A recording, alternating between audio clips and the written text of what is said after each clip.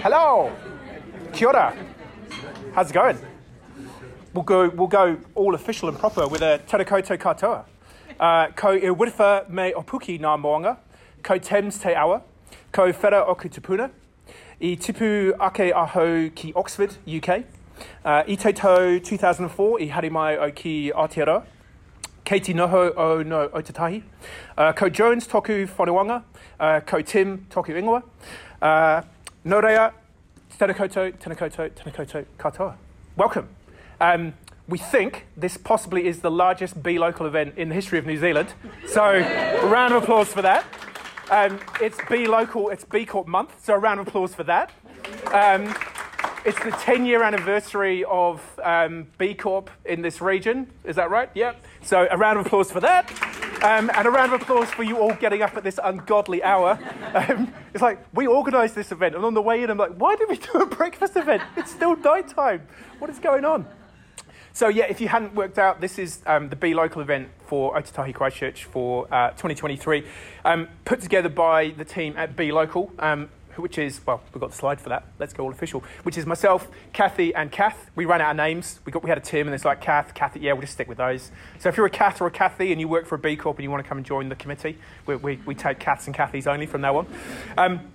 Be Locals they're all over the world. So there's Be Local Auckland, Be Local Wellington, Be Local Christchurch, and basically it's local B Corps who do events to try and bring the B Corp community together, as well as bringing Be Curious and wannabes into the fold so they can come and meet some real life B Corps. So yeah, me, Kath and Kathy, well, Kath and I, we started first doing Be Locals, I don't know, like literally almost a decade ago, and it would be me, Kath and Steve, and maybe a couple of other people. It's like, oh, are you guys still a B Corp? Yep, we're still a B Corp. Cool. No one else who's a B Corp? No.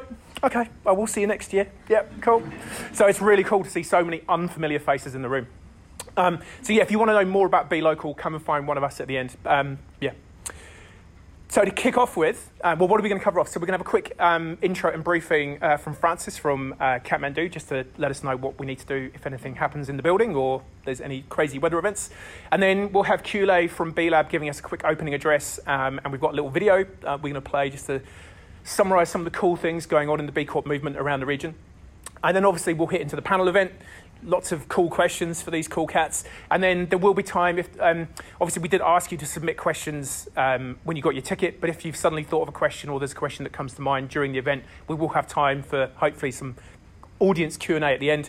And then feel free to stick around at the end to chat, say hi, meet some cool people. Right, before we get into it though, we do have some thanks. So B Corps are really cool and they always try and support each other. So Jamie from Twice got some, did anyone try the edible cups that were out there? So Jamie got them to Kule brought them down in a bag, she got them to Kath or Kathy. It's like, it's all been happening. So thanks to Jamie. Taylor Pass Honey, Raglan Coconuts, Sarah's Organics, Pix Peanut Butter and the Cheer Sisters, they all provided us with some B Corp refreshments for you this morning. So shout out to them.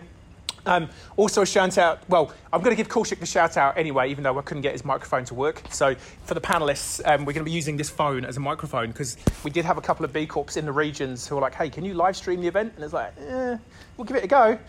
So yeah, we borrowed some mics from Kaushik. He's a great guy. He does really cool AV stuff, but it was my error. I couldn't get his mics to work.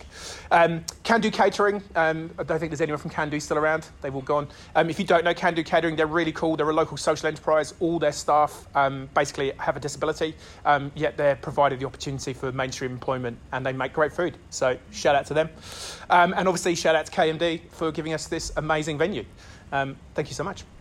I'll just play a quick video to just sort of encapsulate some of the stuff that's been going on in the B Corp world. And then, yeah, when that's done, we'll get Kule to come up and just say a couple of words. So hopefully the audio is going to work on this one.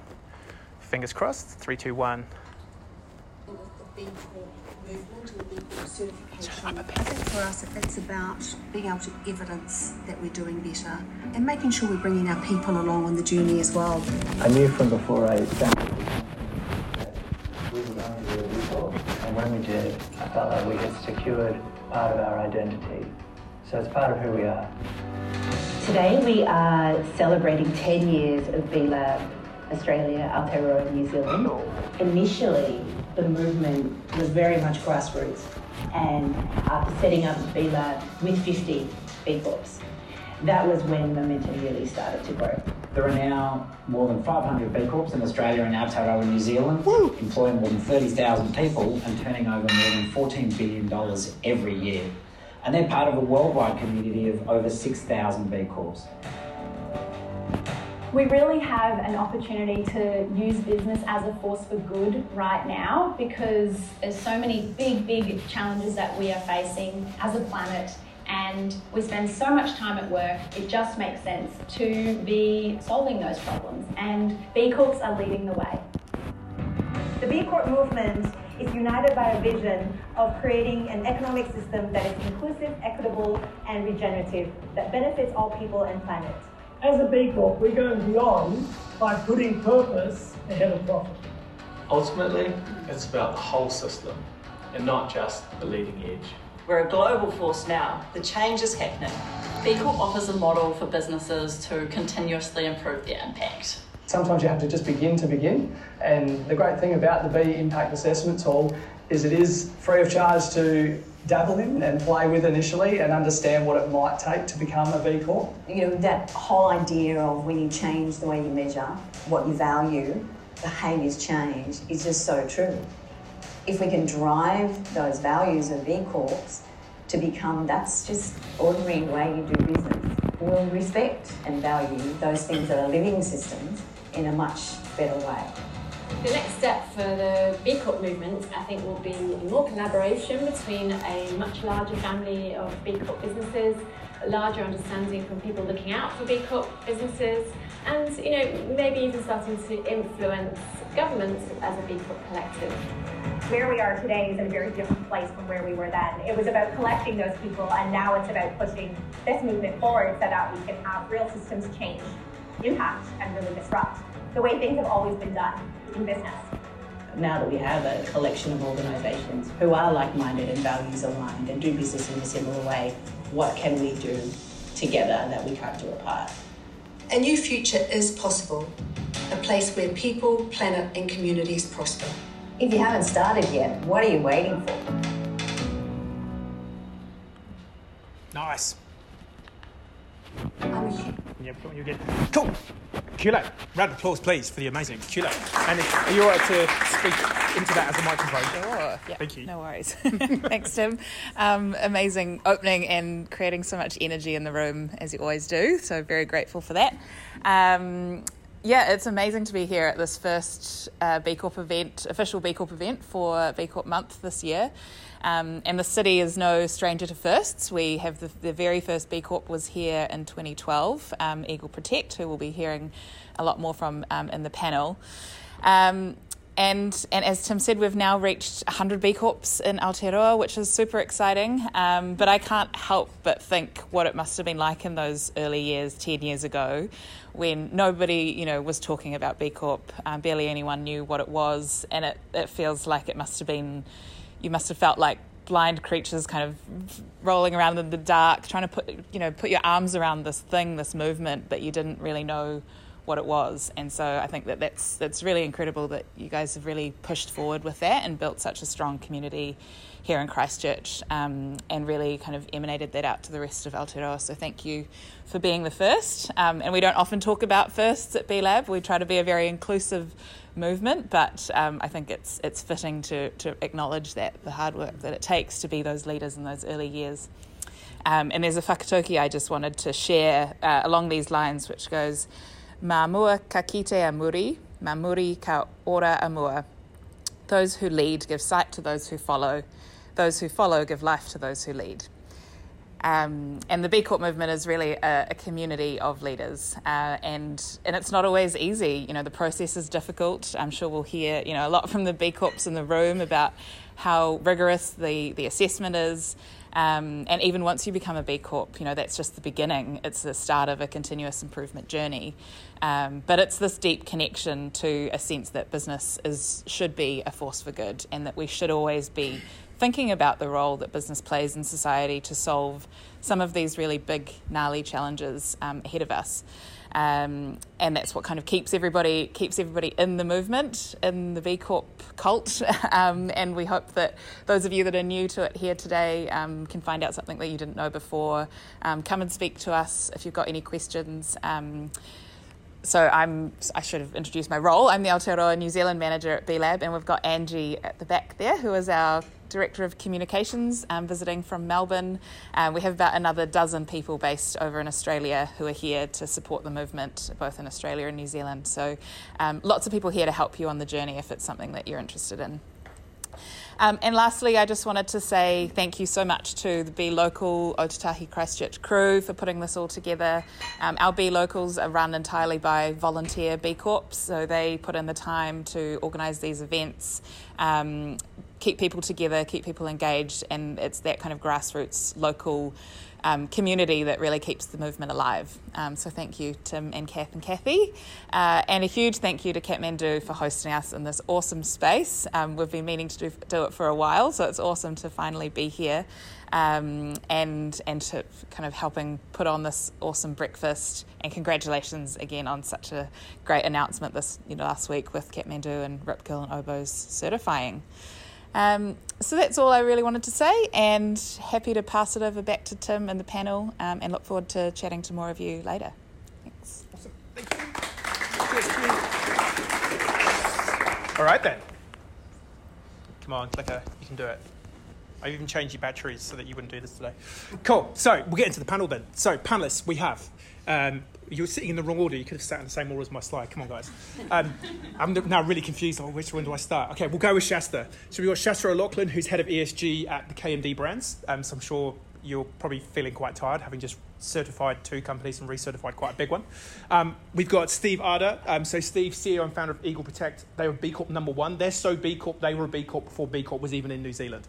It makes sense. They certified in 2012, and B-Lab didn't get to New Zealand until 2014. So Steve had to ring America and go, hey, I'd like to be a B Corp. And they're like, who are you? What are you talking about? What's going on? But we'll unpack that. We've got James Stewart from Gemelli Consulting, a fairly recent B Corp, late last year. And Kylie Matthews from Our Period Care. You certified a couple of years ago? It feels like you've been a B Corp forever. It's because you're just so awesome. You've just always been like a B Corp. So so these are our panelists.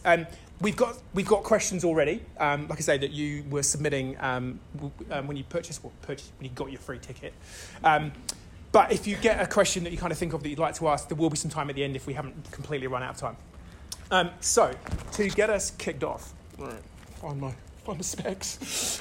So you might have noticed that the theme for B Corp Month this year is We Go Beyond.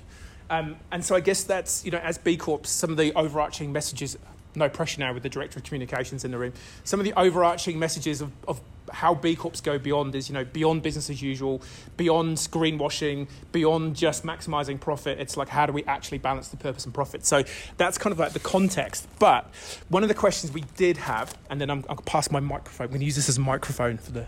I'm going to go to Steve first, because he is the first B Corp in New Zealand. Thanks very much. What made you want to become a B Corp? You guys may as well go home. So, how long do we want? We're going back a bit in time. So that was 2012. Linda and I, who's sitting in the front row, set the company up in 2006. And a big part of it was we wanted the company to be exciting to work for, even though we may not be the most exciting product, which is disposable gloves and PPE. So we are very proudly the world's dirtiest B Corp, but we have the best opportunity to make a difference. And just to really, I'm sort of going around the place, but I tend to do that. Just to give you an idea, the US uses 328 million disposable gloves every day. 25% of those we estimate are never used because they rip or they're damaged. And so by using our gloves, we could save 30, 40 or 50 million gloves a day just by doing that. So in terms of the benefit we could make, it's huge just by taking care or taking notice. Why did we become a B Corp? I ran into a company in the States called Method. Does anyone know them? Method Detergent.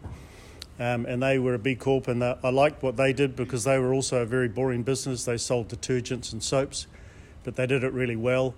And so we read their story and got in contact with them, and then got in contact with B-Lab and thought, well, this is a good way of us putting our money where our mouth is. Hold that. Can you hold 2 mics? Two now? Oh, my God.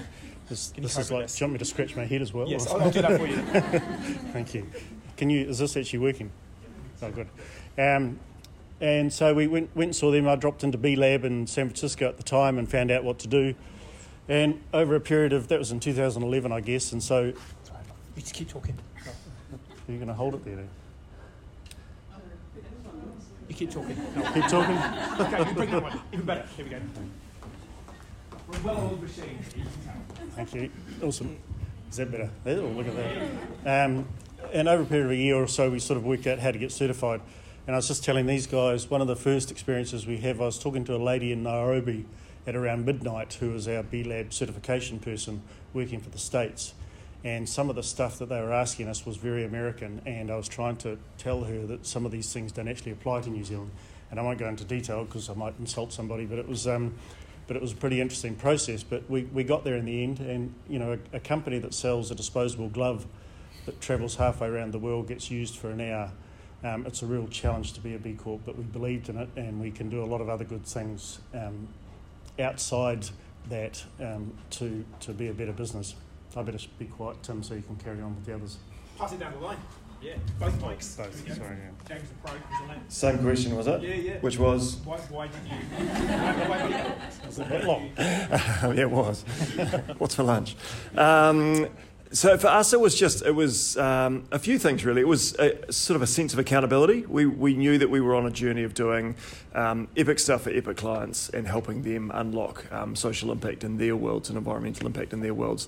But we're a small consulting company, so we really just were sort of a bit ignorant about what's next and how to improve, and so that was one of the core drivers for us about embarking on the B Corp journey, is that it gave us a real framework for challenge and continuous improvement, and go, never thought about that. How can we recycle our batteries better? How can we do this? How can we do that? All these incremental things that we were just ignorant about because we sort of had our heads down and just cracking on. So that was an amazing opportunity to shine a spotlight on where we were potentially having a negative impact, or where we were not taking up an opportunity for a positive impact socially and environmentally. Nice. Awesome. Thank you. It was from day one, we knew that we wanted to be a B Corp from inception, really. When we sort of planned the business and what our ethos was, it radiated that we could become a B Corp. So it was part of the journey. It took us a couple of years to get there, because with any startup, you're sort of chasing your tail and you're growing. And then we sort of got to the point where it's like, actually, let's now start this assessment. And going through the assessment was great as well, because like James said, it sort of opens your eyes to areas where you can improve and things you hadn't really thought about. So I believe we had it there in the beginning, which made it easier because we didn't have to unravel lots of things to start again. And then we're able to make improvements in other areas as we went as well, and now are on that journey of continuous improvement and really chasing that as well. Like, the goal is to improve our score and smash it for the next reassessment in a couple of years. So yeah, can keep building on it, which is great. Thanks.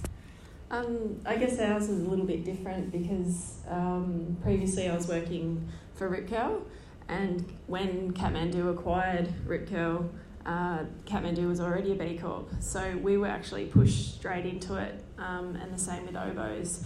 It was something that we'd already looked at and saw as a framework to sort of guide us as well, but being a multi-national big corporation, I guess now under the KMD Brands banner, for us it was about just the employees, so to the crew, to show them that we were embedded in this framework and this journey to be a better social and environmental business, to all the communities, I guess, that we touch, and the environment that we touch as being really brands that are out there to sell stuff. So just doing it better. Nice. So I'll stick with you, Chester. Sure. What's been the most unexpected outcome of going through certification? For us, probably, I mean, it was so amazing because Kathmandu had led the way for us as a group of brands.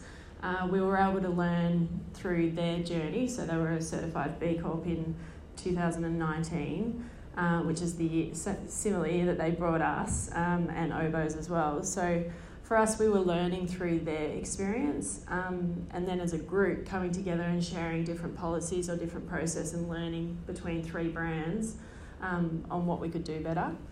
Part of our certification as well was we certified our wetsuit assembly manufacturing business in Thailand. So Rip Curl owns and operates a wetsuit factory, and part of that accreditation, we actually got them through the B Corp certification as well. So that was a huge one, being in manufacturing as well as the retail wholesale business and having to do 2 different types of assessments. And I think what that did is it just made everyone internally so proud that we've gone beyond to certify. So they did that. Yeah, and the biggest probably thing, I mean, we only announced on Tuesday, so it's very new to our internal crew. They knew we were going through the journey. But our athletes, so obviously we have really key athletes across the world, they are just so proud. So I'm not sure if anyone follows Mick Fanning on Instagram, but if you look at his or, we've got Rosie Hodge and these amazing ambassadors and athletes across the world, they are just so proud to be part of this journey and be, surfing for a company that is putting this embedded into our business. So that's probably the biggest surprise is their following.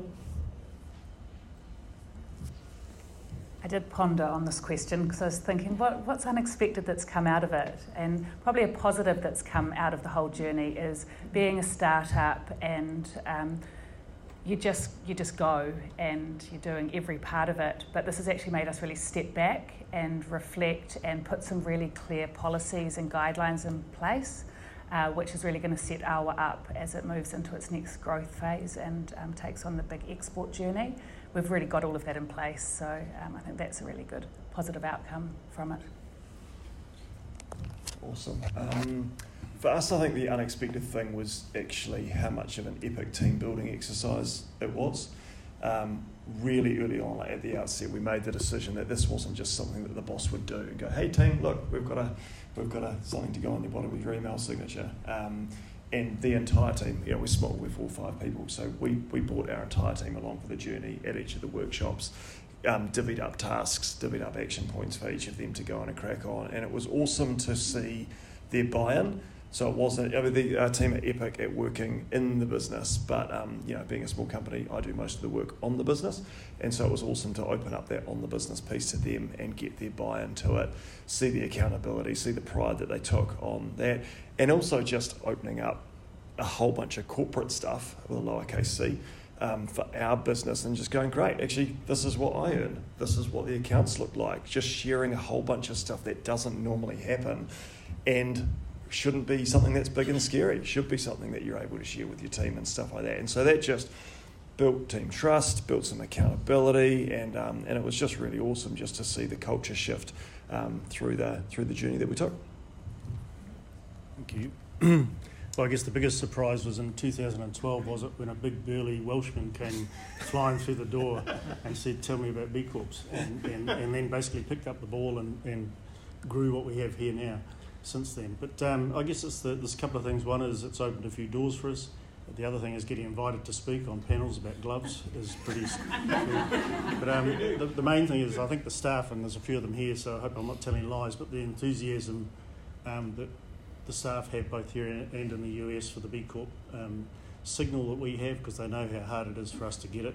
And Kath, who's probably disappeared somewhere now, is the one who does all the work for it, and she can attest to that. It's really hard for us to be a B Corp. So I guess it's a real staff engagement tool for us that we love having.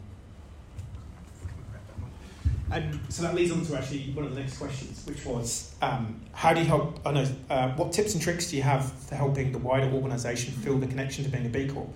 Now, I think it's a bit of a trick question because B Corp just does seem to capture the heart. Has anyone done ISO certification in a company? Was it exciting? Did you love it? Have you told all your friends and family they should do ISO? No. Hands up who's done B Corp and told everyone they know that they should be a B Corp. It's like, well, why does that happen? I don't know. Angie, you need to work out. So, so what did you do to get the team on board? Because back then, it was like, now people might know what a B Corp is, but back then it's like, Steve, what? It's like, you're confused. What's going on is you might have to put me under hypnosis to remember these things because it's so far ago. But I just think people were really interested in it. We used to go to a trade show in Germany every year. We still do, and drop in on the States on the way back, and that's how we found about it. So it's telling the stories of people like Method, Ben & Jerry's, Patagonia, who were already B Corps, and those names everybody knows. So it was pretty exciting, and I think people just got on board. It gave us a point of difference in terms of being able to tell our story. I do remember, and I've told this story a lot, that one of our big customers at the time said, "Steve, people just don't give a shit." And that was exact words. He now doesn't believe that. But the good thing about that was I said people do. Companies may not, but humans actually do give a shit about workers' rights and the environment and building a good business. I'll stop, otherwise I'll carry on. One night only. Yeah. I think ours is sort of similar in the sense that I guess the layer for us was that it actually was really helpful to help clarify a bunch of our strategies and our why as an organisation. We were coming up 5 years old when we started the B Corp journey, and it really, and we'd been bumbling along's a term that gets some negative press, but I think it's a great term. But we'd been ticking along, head down, doing the mahi that we really loved doing. But like we said before, it gave us that chance to jump up above the parapet, put this periscope up and go, oh, we've actually got to really define, like that's what our website said when we wrote it 4 or 5 years ago. Is that still true now? And typically with startups, it's not. It might have shifted and evolved. So that was really epic for us to be able to go, great, now let's get the team to actually shape. And we had some really robust challenges, challenging conversations about how we achieve our purpose and our why. Because, if we all agreed to this, we'd have to tick a box, and that would open up a bunch of series of questions that we had to be able to hand on heart answer. And or hand on heart say that we're going to pursue and track down. So that was another awesome piece for us to sort of bring the team together and help shape the strategic direction of the company. Nice. Thank you. We've got a pretty small team, and we're a business with purpose from the beginning, so people want to come and work for us because of what our goal is and what we give back to communities. So to then be able to talk to the team about, hey, look, we're going to do this B Corp certification and actually be recognised for everything that we're doing. They got really excited about it. They really wanted to be part of it. So we have weekly meetings and just ensuring that they were all brought into that, and it was keeping them up to date with where we were in the process, getting them to help along with carbon emission measurements and making them feel part of it. And when we certified, that was great. That was a huge celebration that we all felt that we could be part of because everybody had had that part in the journey as well. Yeah, I guess the engagement, ours was a bit more challenging because we've got so many employees across the world in so many different locations. So as part of the recertification under KMD Brands, we've covered countries like Brazil, Thailand, Indonesia, Canada, US, France. So we've got a really big network, and that covers workers from office, DCs and in stores, plus the manufacturing facility in Thailand. So for us, the engagement piece on employees was quite challenging because not everyone can be involved, obviously. But we did create a bit of a project team and had, project planning and just sort of allocated different people to different tasks. And then we actually, because ours was a little bit different with 4 certifications under one, so we did 4 BIAs under our one certification. We actually had this little tracker on the wall that sort of gave our points and when we were going through verification and update. So we had, we're sitting at 86 points and we're 50% verified, and it was this at the entry of the office, and people would stop and start asking questions and things, and when we actually pressed the submit button, we held a celebration in the office to sort of showcase that this was a big step and we're really excited to be there. So that was kind of ours, but yeah, there was definitely challenges in that, and we still have employees that are, what's a B Corp? So we've got a big job to do as a bigger business to support our crew and empower them with knowledge as well. Cool. Right. You know that one for me. Awesome. I think the key is that you've got to bring the staff on the journey. If you do it in isolation, you're missing a massive opportunity. Like, if you think about your stakeholders, if you can get your employees on board, then get your customers on board, then get your supply chain on board, then get your investors or other concerned stakeholders on board, then you've got to pay your certification fee back like 50 times. That's my theory. Don't quote me on that number. That's just hashtag this is not accounting or legal advice, etc. You guys do financial advice, so you've got my covered. There's some form of cool. So there was a couple of questions about supply chain, which is possibly less relevant for James, because your supply chain's quite small. You buy some paper and some laptops, maybe. You're a bit like me. However, the other three, you possibly have some supply chain stuff. I think you've got a lot of supply chain. Yep. Yeah. So 2 sort of questions on supply chain. So what is the biggest pain point for B Corps in supply chain on the B Corp journey? And how do you best assess suppliers and choose the most sustainable options, particularly when there might not be an option in New Zealand for that supply? Or even in the world for you? Yeah. Huge question. Supply chain was obviously a huge part of our assessment. We were really lucky because we've actually done an amazing amount of work already within our supply chain. We've got Gary Shaw, who's in the audience today, who has been an advocate for modern slavery and human rights and has done some amazing work within our supply chain already. And with the acquisition, our compliance program was all filtered through one team. So we've sort of learned through the 3 businesses, I guess, what works, where we can have impact, and the conversations we should be having. Across the 3 brands, we're really lucky because our suppliers we've got a lot of long-term suppliers. So some of the suppliers have been making our products for over 20 years. So you can have those conversations with those suppliers because they're on the journey with you. So it's about having the conversation. I think the more companies that are moving with the B Corp movement will then impact our supply chain, because obviously that's where your emissions are happening and that's where your impact is. If they can come to us with better materials to create our products, that's obviously going to have an impact. So if we're pushing, that's the bigger piece of the puzzle for us. But also, I guess, trying to figure out what are the right tools to actually gather that information. So what the B Corp assessment did for us is when we had to have an actual framework that is going to count environmental impact of these suppliers. So we started to roll out the HIG portal, and that was something that we'd looked at previously, but now it made sense, and we had the backing of the B Corp certification to actually invest in those systems and onboard those suppliers with it. So that was probably one that it's not the most, some of the products we're making, they are harsh, but you are looking for better improvements in chemicals and better improvements in production, and that's all part of it. So I think you will prioritise sustainable, more efficient suppliers, but there is a challenge in that space because it's just not there yet. So yeah, definitely a challenge. So we've been working with the same suppliers since we started as well. We've got manufacturers in Sri Lanka and China. And at the very beginning, we were fortunate enough to be able to go over and visit our factory in Sri Lanka and see the workers there and go and see some of the fabric suppliers and the bigger factories that were feeding into our supply chain. And that was an incredible experience. And being able to be face-to-face with your manufacturers and the people that in my role I'm dealing with weekly to produce our goods, and be able to really share with them what our ethos was and what our purpose was about being really sustainable and using organic cottons and recycled nylons, and them knowing that from day one. So we've really pushed them on that to continue to improve and find better suppliers, those ones who have got all of the certifications, the Ecotech and the GOT certified cottons. And when we started the B Corp as well, it was really exciting to be able to say, hey, look, this is what we're doing, and be able to explain that to both of them. So they brought into that.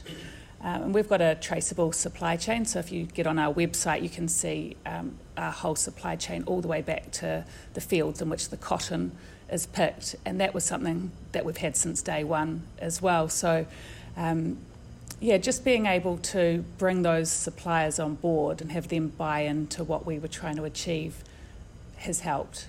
But as you said, like it's a journey. You can always improve. We're always looking for better fabrics that are going to be better for the environment. So it's great to have those suppliers on that journey with us as well.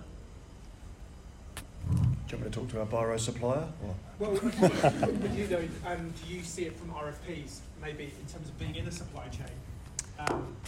Some of the work you do? Oh, absolutely. Yeah, I mean, we work with, we do a lot of project finance work for social housing, community housing, and help do the financial feasibility for that. And then we typically partner with a development manager, and then we walk through the RFP process with them, and we're talking about waste to landfill. We're talking about number of apprenticeships that are being brought up through the labour supply chain and things like that. So yeah, we definitely light touch on that side of things, but it's epic seeing the demand side coming. It's fantastic that we're all supplying good stuff and more good stuff out there.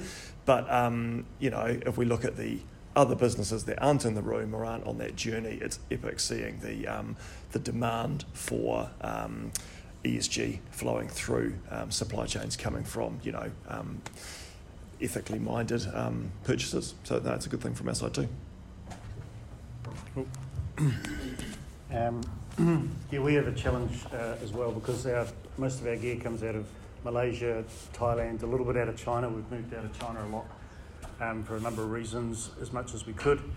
Way back in the day, 10 or 11 years ago, we borrowed the Patagonia Code of Conduct that they use for their international suppliers, and we adapted it to our business and took it to our companies and translated it into Chinese even and Mandarin, and got them to go through it, and it was a fairly informal process. We still do that when we can travel, which hasn't been easy for the last wee while. We also use independent audits, SEDEX, etc., which Kath runs for our factories, and customers like Costco in the States, who we supply, have their own audits. So the factories get audited to death, and they literally have auditors there every day of the week pretty well. There's a real balance though, because the glove business is a dirty business. There's a lot of forced labour, slave labour. If you have the unfortunate experience to go to A&E today, you'll probably be using gloves that came out of a factory that was using forced labour that were banned for entry into the US but not New Zealand, which is something that really annoys us because New Zealand's a little bit behind in this, but that's a whole other podcast, I guess. But the other thing we've got to remember, and I remember talking to some of the workers years ago in Malaysia, and these guys come from Myanmar, Indonesia, so they're often immigrant labour, and they want to work every hour they can because they're sending money back to their families. So we've got to balance that with their goals alongside our Western paradigm that people should be working 40 hours a week and then go and play sport. It's a different world, so there's just that balance that we've got to remember in terms of what we're trying to enforce on people. I'm not saying they should be working 120 hours a week, but there's just that sort of balance. Nice one. So we've got one question here, which I think is going to be a really easy one for you all to answer, which is, how do you help convince those at the top of the food chain in your company that becoming a B Corp is worth the effort? Well, Steve, you were the top of the food chain. James, you were the top of the food chain. Kylie, you were the top of the food chain. Shasta, you joined a company that was already a B Corp. So do any of you have anything on that? Have you, like I say, maybe, I think most of the B Corps in New Zealand that I know of, it's been the boss that's kind of gone, we're doing this, and I'm going to bring you on the journey. Any of you got any comments on that as a topic? Or is it... Yeah. So I've got some mates who are not as socially minded. I could chuck some other adjectives in there, but I won't. Lovely people, but are on a journey. And so they're just going, what a waste of time, you know, it's all fluffy, liberal, you know, woke, you know, stuff, and, you know, just going, it's just nonsense, what a waste of money. I go, cool, I've been working on you for 6 months on trying to show you why it's not that stuff, and it's actually our responsibility to steward and to look after things. But if I'm not going to win that argument now, we'll just park that one for the side and say that you are going to attract way better staff. You are going to make way more money. You're going to be able to buy a new Maserati next year instead of the year after, because you're going to attract better staff and look after your team. You're going to retain more staff because you can have a far better work environment and things like that. So I'm being facetious, but you know, there are, it's a good investment. It's the right thing to do. And so first and foremost, impact first, it is the right thing to do to go down this B Corp journey and look after your environmental and social outcomes. But being frank, we're all here to run a business, and it actually increases staff retention. It helps you attract the best and brightest people that want to work for a for-purpose company, and that impacts on the bottom line. And there's great data out there that show that, you know, B Corps and companies that take their ESG responsibilities seriously are more profitable.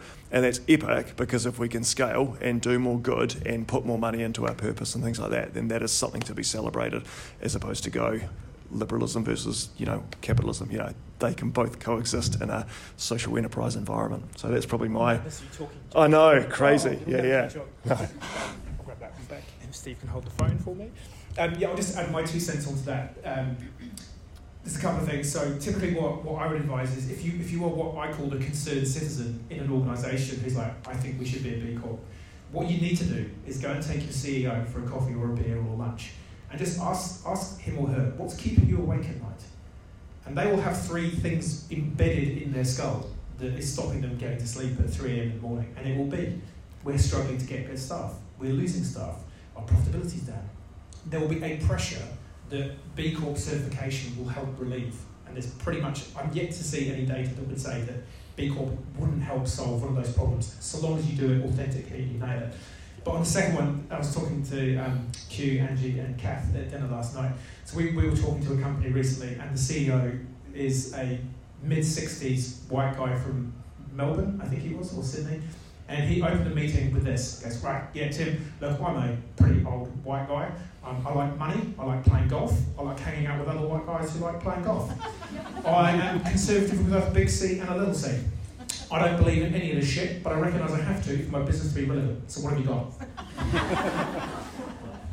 Like, you're gonna come around to doing this stuff one way or the other. So get on with that. So next question, which leads on nicely from Jamie's little chat, is has it been worth it to be B Corp certified? Maybe not ask Steve first, because you'll probably go, yeah, for the first 8 years it was a bit shabby, but he only B Corp. That's right. No, it was, I can't, you got my hand around the wrong way. Sorry. So, I mean, of course it's been worth it, just to connect with people like yourselves and around the world, and and it gets you in places. Our first office in Oakland in the States was from another B Corp who gave us a space deep in his big office products office, and so you just get in there. I mean, it doesn't mean you get the business, you still have to be good at what you do, and that's the way it should be. But it's been worth it. But I echo what Jamie said as well. It's like we're in business for profit, and we don't pretend otherwise. We're not a social enterprise. We certainly have a lot of social goals and all these sort of things, but we've got to be a good business and a robust business to do the good that we want to do. We're not going to be good in the bankruptcy court. We've got to be a strong business. So, and that helps us be a strong business. So it's a no-brainer for us in terms of the benefits for the business and outside the business as well. Yeah, no, absolutely. I mean, from a staffing perspective, attracting better people, from building a better team culture, to clarifying where we want to go and how we're going to get there and what the incremental next steps are, and keeping us accountable on that space there. It's been a fantastic journey. It's not an easy journey. It's definitely a lot of mahi in that space there. So yeah, definitely get a good consultant to help you along the journey would be my advice. That's what you want me to say, eh? I mean, 100%. It's definitely been worth the journey, and to be here, just to echo what others have said, to come and have a network like this, to be able to collaborate with other B Corp businesses, find out what they're doing. So you're always on that journey of improvement, and to be able to set up a really clear framework for moving into the future with the business. I think a good example was us. When we launched, we said we'd donate 5% of all underwear created to help eradicate period poverty in New Zealand. And that's what we were doing until we started on the B Corp journey. And because we were sort of struggling a little bit, like, how do we account? What is 5%? Is it 5% of what's been made? And is that once it's just left the factory and coming to us? Or how do we really account for this? And then going on the B Corp journey, we switched that, and it became we're donating 2% of our annual revenue by way of product donations. So suddenly we had a really accountable way of measuring it. And now we can actually share really, really accurate numbers. So to date, just to put it out there, we've donated over 27,000 pairs of period underwear to people around New Zealand. Help eradicate period poverty.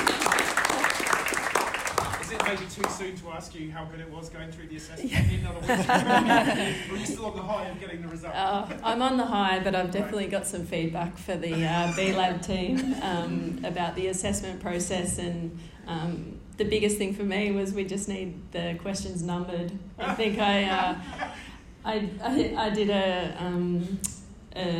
I was on one of these, so in Torquay, where I'm based in the head office of Rip Curl, they've got a great community group that are doing exactly the same as what you guys have here.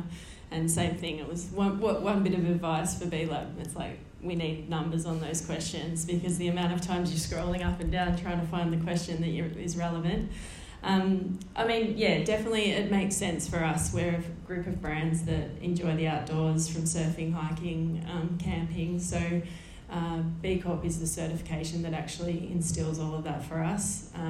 Gives us a framework, gives us power to go to the higher people in the business and say, we actually need to do this, or we would be at risk of losing this certification. And I think once you're committed to it, you're on the journey and you're just going to have to keep going. So I think for us, it's probably about getting other bigger companies on board, because I think there was some learnings through the assessment that it is focused for smaller companies, the assessment process. And I think the whole majority and 50% and 80% and all that caught us up a bit.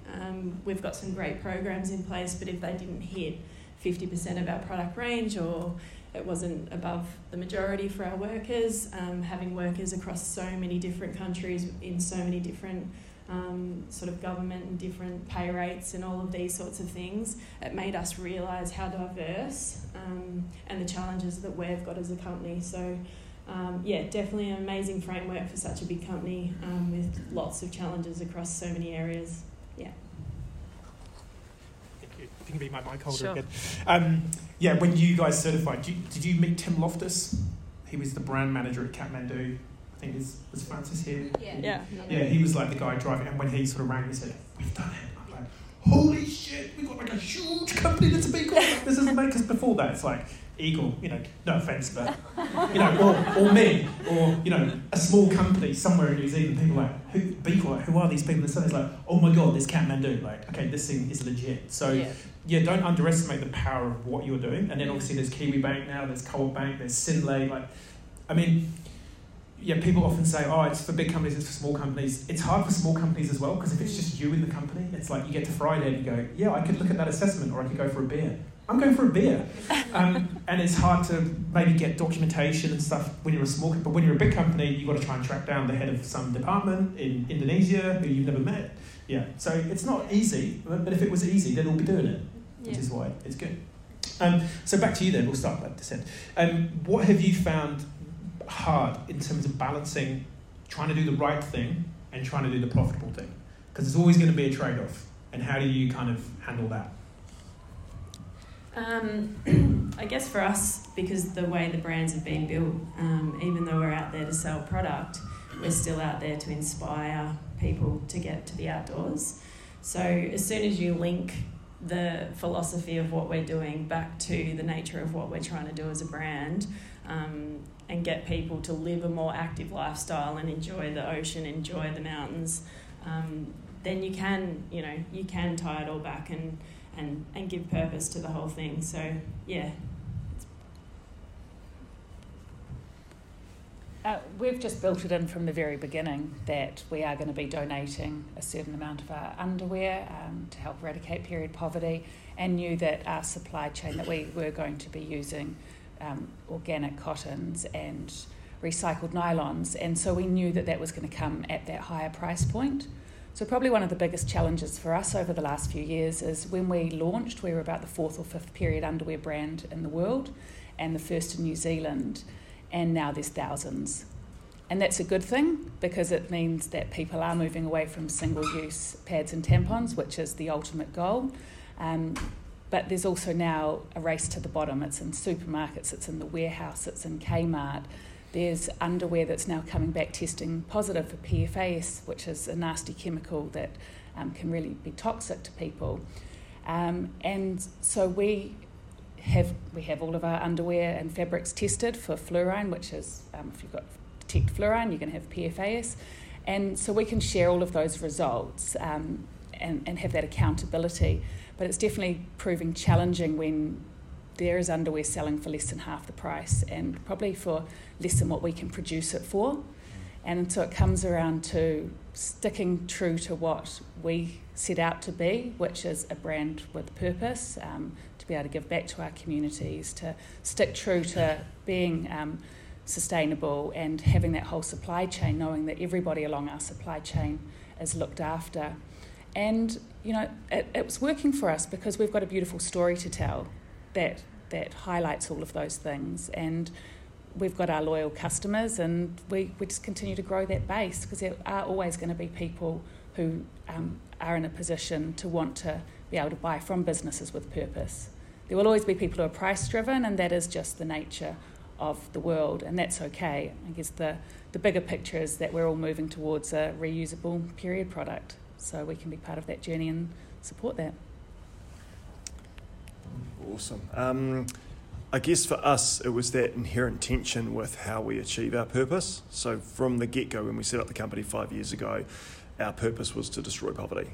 And we just knew that was just our non-negotiable purpose. And so we do financial feasibility work, we do business case work, we run strategy workshops for clients, and we give away 100% of our profits to KidsCan to help feed kids at Hayata Community Campus, and to Habitat for Humanity to build homes in Nepal. And it was phenomenal to have this great, rigorous, respectful debate around our team at the B Corp table about what's the best way to get more kids fed and to build more homes in Nepal to destroy more poverty. Because over the last 5 years, we'd carved out this niche in the consulting space for helping not-for-profits and the for-purpose sector. So we were having our impact indirectly because these guys were doing the hard mahi on the front, and we were helping them make great decisions around the investments they were looking to make with social housing and things like that. And on one hand, we had this inherent tension because we could just go and try and, work for for-profit businesses and those that aren't aligned with destroying poverty, double our charge-out rates and give away 3 times as much to our amazing partner charities. Or we could stay in our lane and do what we really felt passionate about, was working with epic community organisations and then donating the profits out to that. So that was the inherent tension that we had around, because we had to put it on paper. How do we, what's our BIA? How do we actually achieve our purpose? And so we eventually settled on having that split purpose of solely focusing on impact-based entities that we would partner with. So we're saying no to purely for-profit entities, and then but maybe sacrificing a bit of ability to make more profit to give away. So really stoked to go on that journey with the team, and because it wasn't just me waking up and going, hey, went for a walk on the beach on the weekend and this is what we're doing. We actually workshopped it, and we wrestled and we waxed and waned and went back and forth. And the B Corp process definitely helped uncover that tension that was there after 5 years, and then resolve it, which is awesome. Thank you. Welcome to our world, Kylie, in terms of cheap product. We've always faced the battle of having incredibly cheap product out of China in particular that we're battling against, and we're trying to do more. So that's the challenge. And so I guess the risk is we don't do more because we've succumbed to that slippery slope down to the bottom. The marketing team have put in a really cool QR code system from a New Zealand company called Arfido that traces our gloves right back to origin and has all sorts of things that it adds value to the customer. It's trying to explain that. I can tell you now that if you go to your dentist or doctor, that 50% of the gloves that they buy have got fecal matter on them, and they also have salmonella, listeria, you name your poisons, staph, strep, everything like that, because there's no testing system and no checks on arrival into the country, so we do that for our customers. So there's all those sort of things that we don't need to do and are tempted not to do sometimes because they add to cost, but not tempted for very long not to do. It's part of what we offer, is offering people a better product that they'll use a lot less of over time. You guys still the only B Corp PPE company? Yeah. That's shocking, isn't it? Like after however many decades of a pandemic, there's only one PPE company that's a B Corp. I spoke to one in New York a couple of weeks ago who's considering it because he's been looking at what we do. He's very similar minded to us. socially responsible company, but he said it's so much work, he doesn't know how he's going to do it. But so there may be two eventually in the glove space. We're almost out of time. Are there any questions from the audience before I've got a couple more that I can chuck in? I just thought before we run out of time, or are you all in a stunned existential silence? It happens. I know what it's like. No questions. Cool. Go for it. Let me just grab it. With the supply chain. I don't need that. Because we're recording it for people. So with your supply chain dilemmas and getting your suppliers on board on the journey, what was the biggest resistance that you had to that? To anyone in particular? Possibly Shasta? Anybody? Well, yeah. Shasta, Steve, Kylie? I guess the reality is cost. Better materials cost more, but if you're invested in it, you'll pay more, the company will pay more. Looking at waste from supply chain, what are they doing with the waste produced through creating our products, and having that conversation. I think it's a challenge in any industry, because if the factory manager or the owner of that business is not invested in environmental, doing things better, you're always going to be faced with resistance. But I think it's up to us as a brand or the customer of that industry to be pushing those suppliers further. I mean, there has been a lot of government intervention to create, better industries in the overseas manufacturing, but we can't just rely on the government to do it, so we have to be asking those questions. And I think as soon as you start putting it into the conversation, then the next time you go and visit that supplier, they've got a presentation for you that has a slide on what they're doing in their community for the local people. And that probably wouldn't have happened unless the customers that are going to those factories are asking those questions and putting a little bit of pressure on. So it's just the conversation starter, really, for me. Anyone else? Yep. For us, what we would ultimately like to do is be able to measure our emissions further back than just our cut, make, sew manufacturer. We'd really like to be able to see what the emissions that are coming from the ginning and the spinning and the dyeing mills that are ours emissions. But that's proving to be really challenging, because we are a very small business in the scheme of what's coming out of those factories, and to actually be able to dial back and get them to be able to put a number of how many hours or what machines were used and be able to get that. So that's the ultimate goal, is to be able to measure and then offset all of our emissions all the way back to the cotton fields, really, from the picking of it, the transport to all of the different factories along the way until it gets to us. At the moment, we're only really measuring from our Sri Lanka manufacturer, because they solely make for us. We can measure the emissions that are coming out of there and be able to offset that, but really we can only really effectively measure the emissions from when it leaves, so the completed product leaving our two manufacturers and all of the freight and all the way through all of our business operations in New Zealand until it gets to the customer's door we can measure. But the ultimate goal is all the way back. Let's pass. I guess that our suppliers tend to see us as a breath of fresh air, because we're not going in and saying what's the price. It's all these other things, and they see us having a point of difference generally. I mean, we still have to be competitive and all that sort of thing. But and they know what we're doing with our testing. We keep in the loop on that, and our QR code supply chain, so they know we're serious about it. So I think that's the main thing. It's sort of we're giving them enthusiasm for our cause by just seeing what we're doing, as opposed to a lot of their customers that just want a cheap glove. Has anyone walked away from a supplier that won't buy in? We've used I'll pass on, but we've used our suppliers for over a decade now, and so most of them, and well, all of them actually, and longer. So we've never had to push them away. I've been to some factories which, if I had more time, I'd make you sick. And so we've had the opportunity to use factories that we've walked away from because they're just so bad.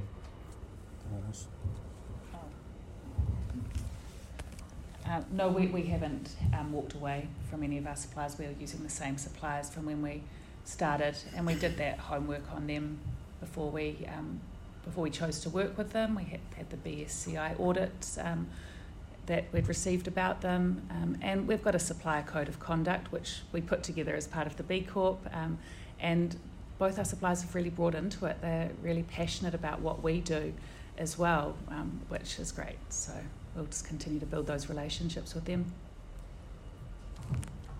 Yeah, we definitely have. If they're not on the same journey as us and not invested in this space, it's definitely the sourcing team's responsibility to find us someone better. And, you know, that is a hard conversation because there's people out there that believe you shouldn't walk away from factories. If you see something being done not the right way, you should invest and build them up. But I guess if you don't have that investment from the owners or the management, you know you're always going to be fighting against it. So finding the partners that are on the same journey as you is definitely a major part. I think accreditation and things like that is definitely coming in. So supply chain, I mean, there's so many different certifications from your mills, your farming and traceability. That's like a whole nother area that is becoming very, very important to us. We've always sort of tracked and traced and had nominated mills for fabrics because of the technical features of what we make.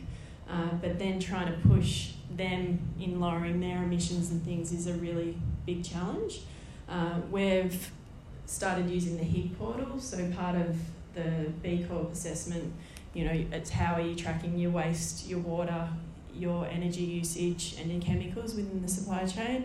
So using the HIG module, which is a self-guided program that factories actually do themselves. And what we've found is if you're not sending in a company to just do the assessment for them, and they actually have to do it themselves, it's almost like going through a little bit of a mini B Corp assessment as a factory and putting all of their environmental impact into a system that then they can share and can get it verified through auditors. Then it allows for, if we're using the same factory, that supplier can share the same information with both of us, and they're investing because they pay for it and they share that knowledge. So that's kind of the strategy that we're working on now, and trying to get our full supply chain on board with that program and doing it for environmental awareness as well as the social awareness. Because, yeah, as Steve said, these factories are really, they've got auditors coming through, you know, every second week. And there's a lot of audit fatigue and getting the same information. And if you're not getting that information and actually empowering and doing improvements, then what's the point of having them? It's just really risk mitigation. So really trying to use the information that comes to us, assess it, and then build that partnership that you're on the journey together is a huge, huge part of it. Right. Thank you. Microphone No worries. holder. Yep. So last question, just to finish up. So we're celebrating sort of 10 years of the movement. Some of you newer to the movement, some of you clearly not newer to the movement. Looking forward to the next 10 years, so in 10 years' time, what does the B Corp movement look like for you? I don't know, I'll still be enjoying it, I hope. I think there's... You'll be on recertification. Yeah, yeah, exactly. Maybe you'll be a bit fatigued. Oh, hopefully we'll have some other brands and we'll be driving, you know, going beyond for those companies too. So I think for me it's probably really about the connection with B-Lab, and obviously being kind of newer to the movement and the community, just really trying to get the B Corp message across, because I think we've even put it on our FPOS machines. You answer a question, do you know what a B Corp is in our Australian business? And at the moment the stats is showing pretty low. So I think there's a big part that B-Lab and B Corp need to play in getting the name and getting the robustness of this certification out there to prove to customers that it is better to be buying a product that is B Corp certified. And I really think the new draft principles, I'm not sure how many people have reviewed the draft principles, but you know, that is really going to push us with our emissions and having science-based targets and reduction of our emission program and looking at wages. So for us, you know, being a multinational business, you know, we would need to look at fair wages across our whole all our employees, and that's going to be a huge project. So, you know, I think if the certification continues to push us, then it's going to push us in the right directions, and the B Corp journey is going to hold as strong as it is today. So Yeah. I think in 10 years' time it would just be great to see so many more B Corps, but without B Corp compromising, because it does have such a high threshold for certification, and for that to be maintained and even raise the bar on that, so that it does really challenge businesses who do want to become B Corp certified and those who want to recertify to keep pushing it out and to continually improve. And I think it would be great just to see this community bigger as well, like to triple, quadruple this size, and to have a lot more B Corps being able to share that messaging and to be able to help others on the journey, because it is really a collaborative approach. It's not I'm a B Corp and you're not. Like, it's like, let's bring everybody on this, because it is about people and planet, and we're all doing this for a better good. So, yeah. Yeah, I agree. I think just making it mainstream, right? Without selling out, but just making it. It's not just some little niche thing. It's you can imagine in 10 years' time, a young grad jumps on Seek and says, I want to look for a job in this region, in this classification, and there's a button that says, yep, and I want to work for a B Corp, and so it filters out everyone that's not a B Corp. Just make it something that's known, and that people are filtering both purchases and using their employment by. So, no, bring it on. Thank you. I think all those things, and that it's just becomes the norm. It's the standard for a good business that people use, and I think B-Lab will have to work hard to keep it open to the whole community, from whatever spectrum they come from, because we need the 62-year-old, middle-aged, whatever, white guys and everyone else to be on board and see the benefits for whatever reason. So yeah, and I think it's a growing fast community, and I guess if it's exponential, there'll be 800 people at this event in 10 years' time. Is that the story? Good maths. Yeah. I don't do numbers. Awesome. I will relieve you of all your mic holding duties. Thank you. You did a great job. Thank you. So hopefully maybe in 10 years' time, instead of it being we go beyond it, we're just business as usual. It's quite boring. Like, why are we meeting up to talk about B Corp? Because we're all doing it. I mean, that's the plan, eh? So massive round of applause, please, for our panellists. They were awesome. Come on. You had your chance. Thank you, Heather. Come on. Thanks again to our food sponsors. I didn't see, is there food left? If there is, get amongst it, take some. If not, people at Kathmandu are going to get a nice early morning tea bonus, and I'm sure they get enough good stuff. Come on. I even changed your batteries. Thanks to Kaushik for the microphone that I couldn't get to work, but he's a legend anyway. Thanks to Candu, and of course thanks to KMD for being an awesome B Corp and for hosting us here. If you want to connect with Be Local, so when you got your ticket today, I think you were asked if you wanted to be signed up to our newsletter from Be Local. If you've changed your mind and you didn't click yes to that, and you're like, actually, these guys aren't that bad, I might want to come hang out with them again. You can go to this link or just get hold of me, Kath or Kathy. We'll be around afterwards. We'll put you on the mailing list. We do semi-regular catch-ups. We haven't got the next one planned because this one just drained us so much. I think we were just kind of like, let's just get this one out of the way. So the next one's probably going to be just meeting in a pub and having a beer, because that's easy for us to organise. But yeah, if you want to come be a part of Be Local, come and join the mailing list, come and hang out with us. But other than that, you've been awesome. We've all been amazing. Thank you so much. Stick around if you want. We're still good in here, aren't we, for quite a while? So if you want to stick around, if work sounds really boring now compared to being a B Corp, I don't blame you. So yeah, come and hang out. But thank you all so much for being here. We'll see you next time.